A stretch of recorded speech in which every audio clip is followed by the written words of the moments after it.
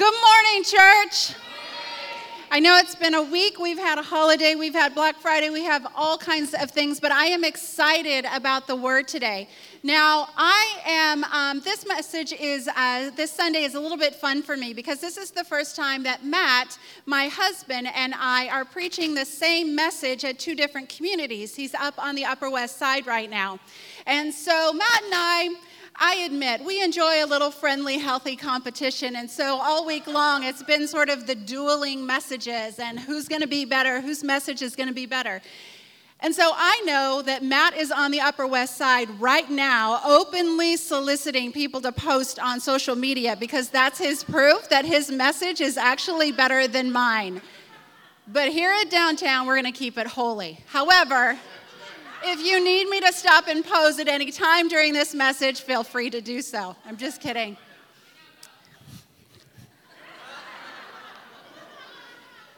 So I'm excited about this message because I believe and have been praying. I love every one of you with a phone right now. Let me just say, you're my people, thank you. But I am praying and I believe that God has a promise that He is going to speak to you today. Maybe this is a new promise that He is speaking over your life. Or maybe this is a message, maybe this is a promise that He has given you before and He wants to remind you that He is still faithful, even if you have forgotten that promise. But my hope and my prayer is that you have an encounter with the Holy of Holies this morning, speaking to your heart. And it is also my hope and my belief that this message will give you the inspiration and equip you to step forward in faith towards the promise that God is calling you to. So let's pray. Father God, we just pray against any distraction here this morning. We pray against anything that might weigh on our minds. We praise you that you have already declared victory over whatever the enemy might be throwing at us right now. So we set it aside. Stir our hearts. Speak to us. We come before you expectant for an encounter with the living God this morning. In Jesus' name, amen. So as Cody said, we're talking about our legacy series today, and we're talking about faith. Now, when I hear the word legacy, I always think of a man named Bill. Now, Bill was a day laborer at an auto factory. Bill was not the kind of man that they erect statues in his honor, and it's unlikely that we are ever going to see Bill's name on the side of a university library or a new hospital wing. But Bill was one of the great ones, and he left a powerful legacy. See, Bill was the only boy of his siblings. He had sisters, and as the only boy, he was routinely singled out by his father for verbal and physical abuse. He spent his entire childhood living in fear, and statistically speaking, Bill should have grown up and repeated that cycle in his own family. However, Bill made a decision. Bill said, "I will never, ever raise a hand to one of my children." Bill grew up, met a sassy young bride. He went off to war, came back. They got married. They had 4 sons. One of those sons grew up and had 2 sons of his own. True to his word, Bill never raised a hand to any one of his children. And because of that fact, those sons do not know what it means to live in fear of their father. Now, I know this because Bill was my father-in-law, Matt's dad. And when I see the kind of husband that Matt is, the kind of father that he is, and the kind of leader that he is, I am so grateful to Bill. I am so grateful that Bill made that decision and then had the courage and the conviction to live that decision out every single day. Unfortunately, we lost Bill 9 years ago this week, but his legacy lives on because that's what legacy does. It lives on long after we're gone. See, all of us have a legacy that has been passed down to us. And all of us are leaving a legacy. Note that I didn't say we will leave a legacy, but that we are leaving a legacy. Because our legacy is the decisions that we make and the conviction that we have to live out those decisions every single day. I want to encourage you to think about legacy like this. Do you guys know those 23andMe, Ancestry.com, right? We have these kits and we can, I guess you take blood or something and you send it out and they send it back and there's a report that tells you all about your genetic DNA.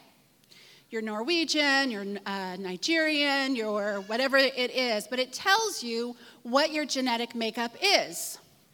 And that genetic makeup is going to determine things about you. It's going to determine the color of your skin. It's going to determine your features. Now, whatever comes in that report, whatever your genetic DNA is, you get what you get, right? That is your genetic DNA. But I want to encourage you to think about your legacy as a sort of spiritual DNA. What are the things that have been passed down from generation to generation? If you could send out for that report and it came back, what would you see? Maybe you would see generosity or faith or kindness. Or maybe you would see fear or a poverty mentality or addiction or abuse.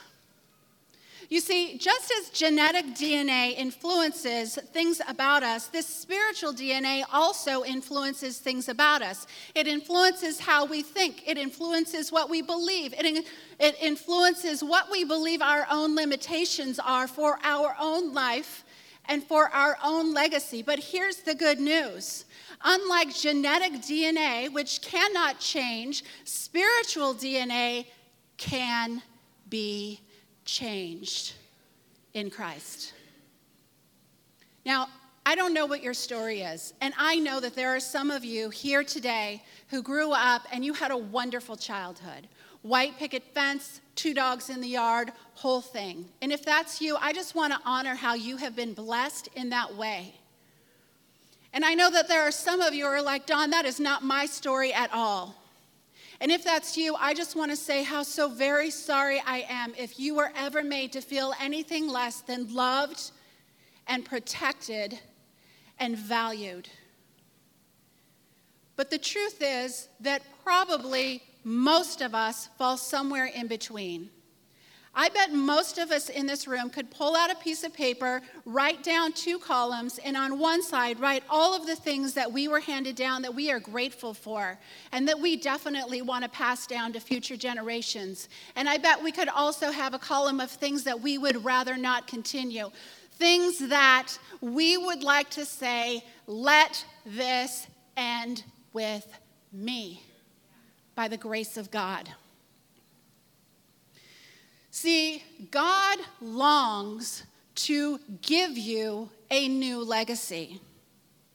God longs to give you a new direction, to give you a new name, and to give you a new story. But in order to do that, God needs something from us. He needs our faith. You know, when I got married for the first time at 40, I had been single so long that I like to say I had turned pro, but the reason I had waited so long is the truth is marriage terrified me. I was terrified to get married. Now, the reason for that was that when I was young, my mother was struggling with some things that's created some dynamics in our home. God did reconcile that later, but I grew up believing that it was a foregone conclusion that I would repeat those same dynamics in my own marriage. I believed I was doomed to fail. But when Matt and I were engaged, something transformational happened in my life. You see, after my mom had died, we discovered that she had been carrying a secret. A secret that no one knew. Not us kids, not her husband, not her family. No one knew. Literally took this secret to the grave. I found out one day when I got a call that there was another child. My mother, back in the 60s, had gotten pregnant out of wedlock, and she had given a baby daughter up for adoption. And I met her name's Lori, and found out at 40 that I had a biological sister. And one of the things that Lori gave me was a copy of all the notes that the adoption agency workers had taken when my mom went to them to go through the adoption process. And so I read those, and I learned things I had never known about my mom. I learned that she loved someone deeply who walked out on her when he found out she was pregnant. And she was working as a secretary for the government at the time. This was back in the 60s. And her boss told her that the fact that she was pregnant had brought so much shame on the office that she had to leave her job. And I learned that after she gave her daughter up for adoption, that she would call the agency every single day, multiple times a day, crying, asking if her daughter was okay. And as I read through those notes and I learned these things that I never knew before, I began to cry. I cried first because of the shame that my mother carried and that she never felt like she could talk to us about it. I cried because my mother in her natural life never knew that her daughter had been adopted by the most wonderful, caring parents and had an amazing life. But I also cried because in that moment, I understood that I was free. In that moment, I could hear the voice of God say, "Now do you understand? Her burden was never your burden to carry. Her story was never your story. So now, will you trust me to write a new story for you?" It was all about faith.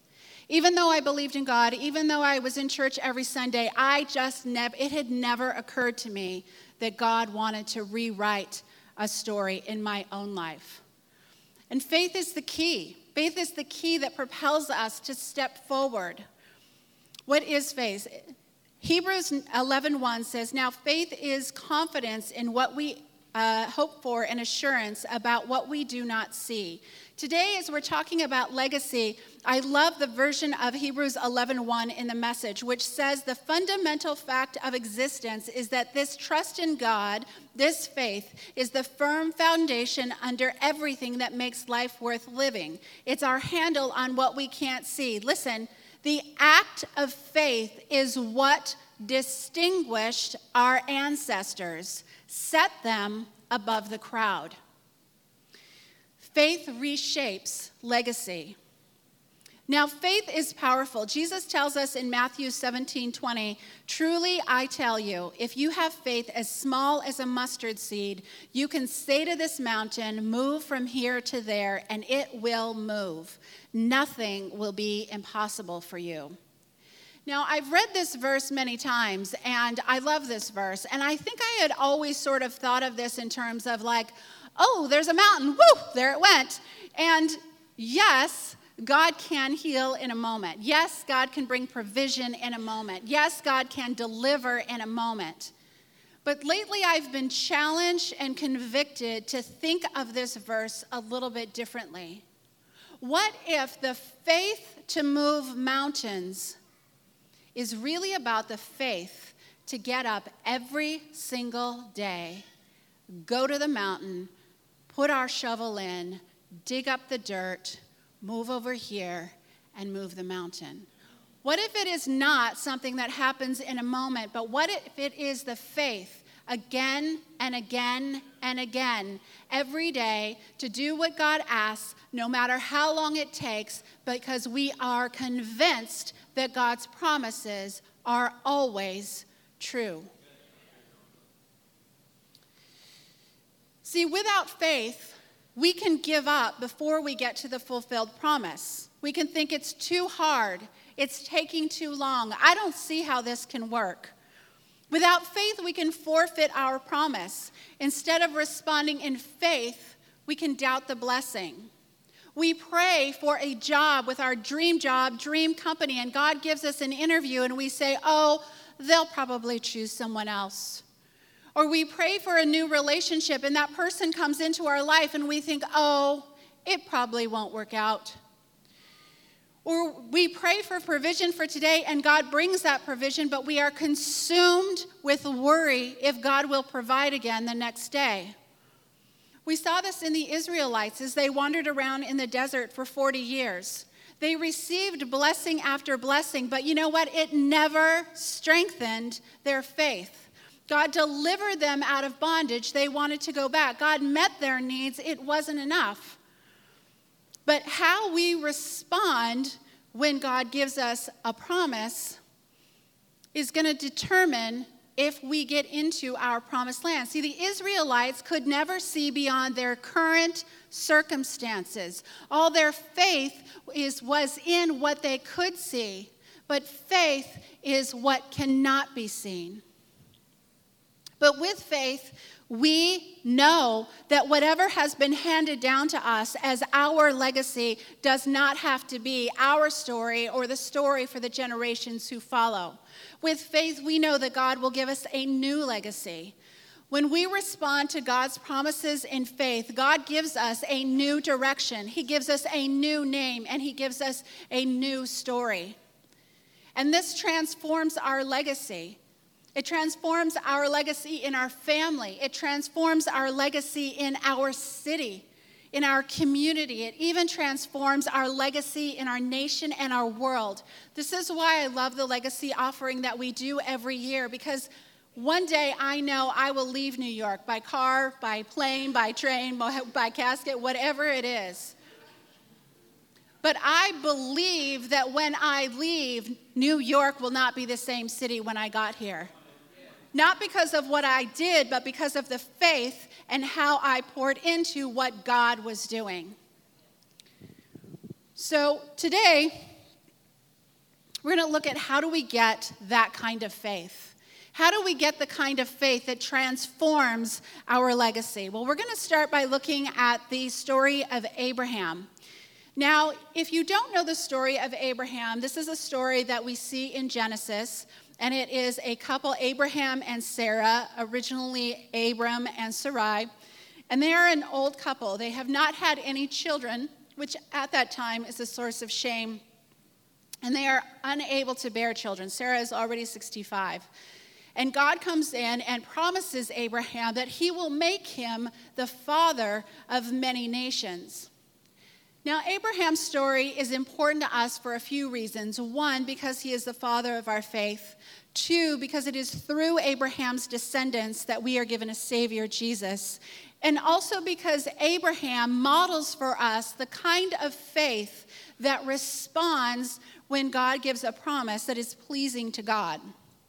Now, Abraham was 75 when God gave him the promise, and he was 100 when that promise was fulfilled. There were 25 years. So today we're going to take a look at what happened in those 25 years and how Abraham walked out the kind of faith that gets up every single day and believes that God's promises are true. So number one, by faith, God gives us a new direction. In Genesis 12, 1 and 4, it says, "The Lord said to Abram," later became Abraham, "Go from your country, your people, and your father's household to the land I will show you.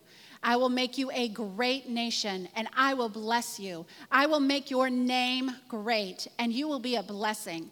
I will bless those who bless you, and whoever curses you, I will curse. And all peoples on earth will be blessed through you." So Abraham went, as the Lord had told him, and Lot went with him. Abraham was 75 years old when he set out from Haran. Now, there's a couple of things that are really interesting about the story of Abraham when God meets him there when he is 75.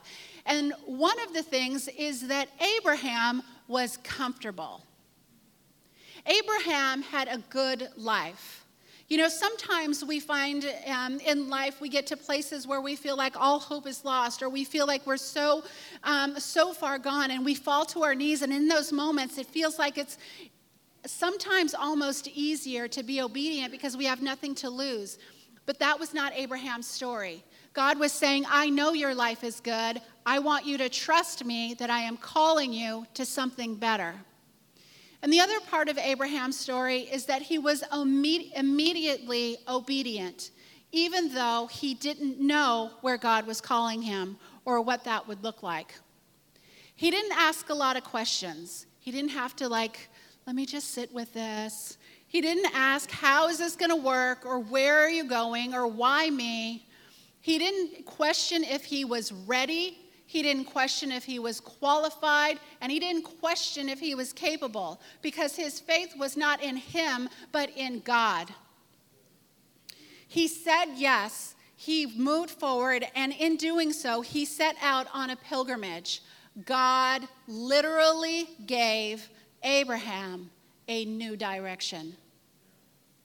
When God gives us a promise, we have a choice. We can stay safe and comfortable. We can question it. We can question if it's really a word for us. Or we can simply set out trusting God that whatever our current situation is, God is a God of better. Our response when God gives us a promise will determine our direction. Second, by faith, God gives us a new name. See, God gave Abraham a new name. We see this in Genesis 17, 3-5, which says, Abram fell face down, and God said to him, as for me, this is my covenant with you. You will be the father of many nations. No longer will you be called Abram. Your name will be Abraham, for I have made you a father of many nations. Here is what is so amazing about this story, is that God gave Abraham a new name when he was 99 years old. Remember, God gave him the promise when he was 75. So Abraham had walked in faith and obedience for more than 2 decades before God gave him a new name. The new name did not come with a promise. The new name came with the response to the promise.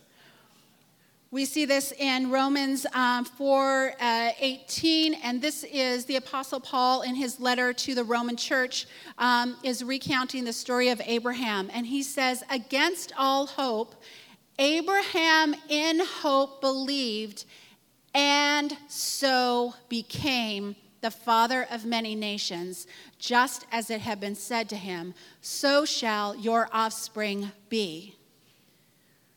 God's promise, there's God's promise, and there's our response to God's promise. And our response, just as in Abraham, and so became, because against all hope, he believed. Now, Abraham models a lot of what faith looks like for the long haul. We see in Romans 4:19, without weakening his faith, he faced the fact that his body was as good as dead, since he was about 100 years old, and that Sarah's womb was also dead. See, the thing about that I love about this faith that Abraham models is that he was not wearing rose-colored glasses. He wasn't walking around in the world saying, I have no accountability to the situation because I know that God is going to handle it. He knew the facts. He could see the facts. But again, his faith was not in the facts before him, but in a God who is greater. In Romans 4:20-21, it says, yet he did not waver through unbelief regarding the promise of God, but was strengthened in his faith and gave glory to God, being fully persuaded that God had the power to do what he had promised. You see, one of the things that I really appreciate about Abraham's story of faith is it is a story of perseverance, not perfection. There are parts of Abraham's story in which he did not have a perfect faith.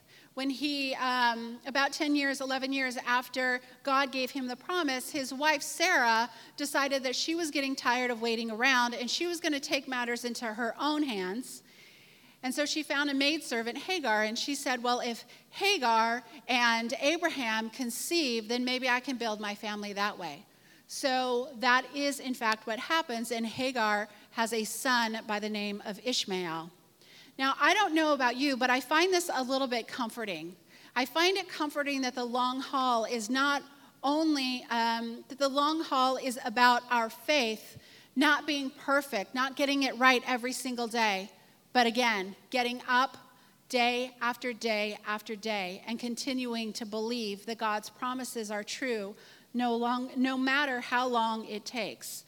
It is in this perseverance of faith that God gives us a new name. And number 3, by faith, God rewrites our story. God rewrote Abraham's story. Abraham was an old man. His wife was older. They were way beyond childbearing years. But God promised Abraham that if he looked up at the stars and could count the stars, that so would his offspring be. But here's the thing that's really amazing about Abraham. Abraham's faith did not just transform Abraham's life. Look at this. Because Abraham was faithful, his wife was blessed. Genesis 17:15 through 16 says, God also said to Abraham, as for Sarai, your wife, you will no longer call her Sarai. Her name will be Sarah.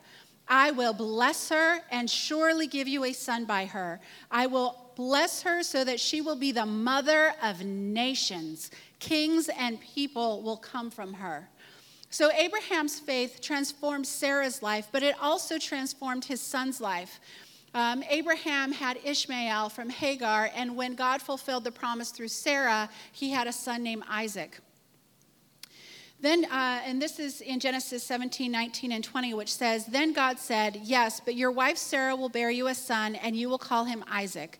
I will establish my covenant with him as an everlasting covenant for his descendants after him. As for Ishmael, I have heard you.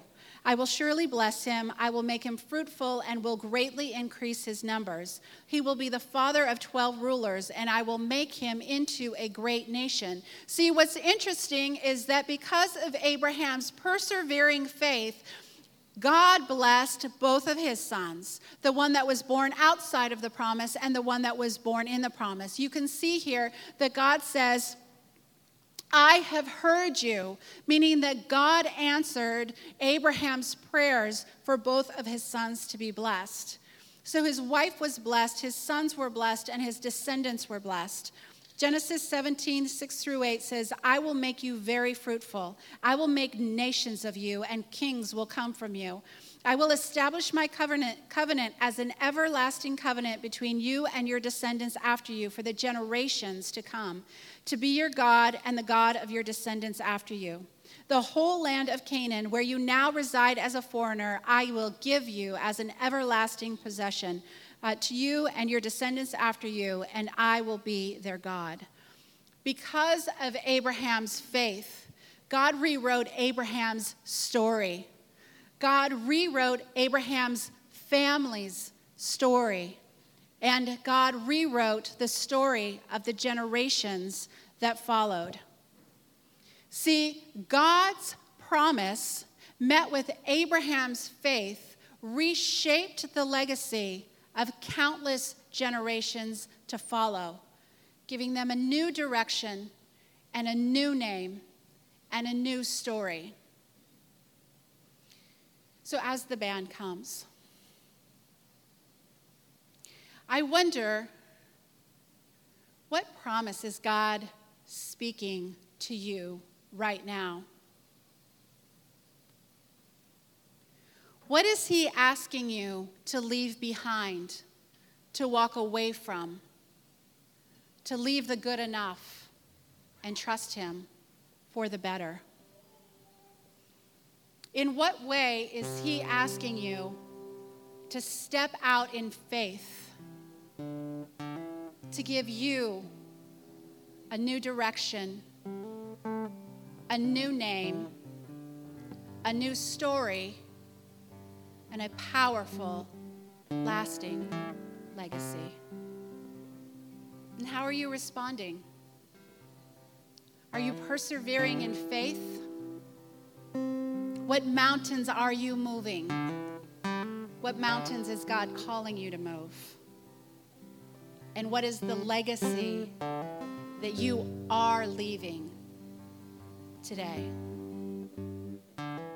Let's pray.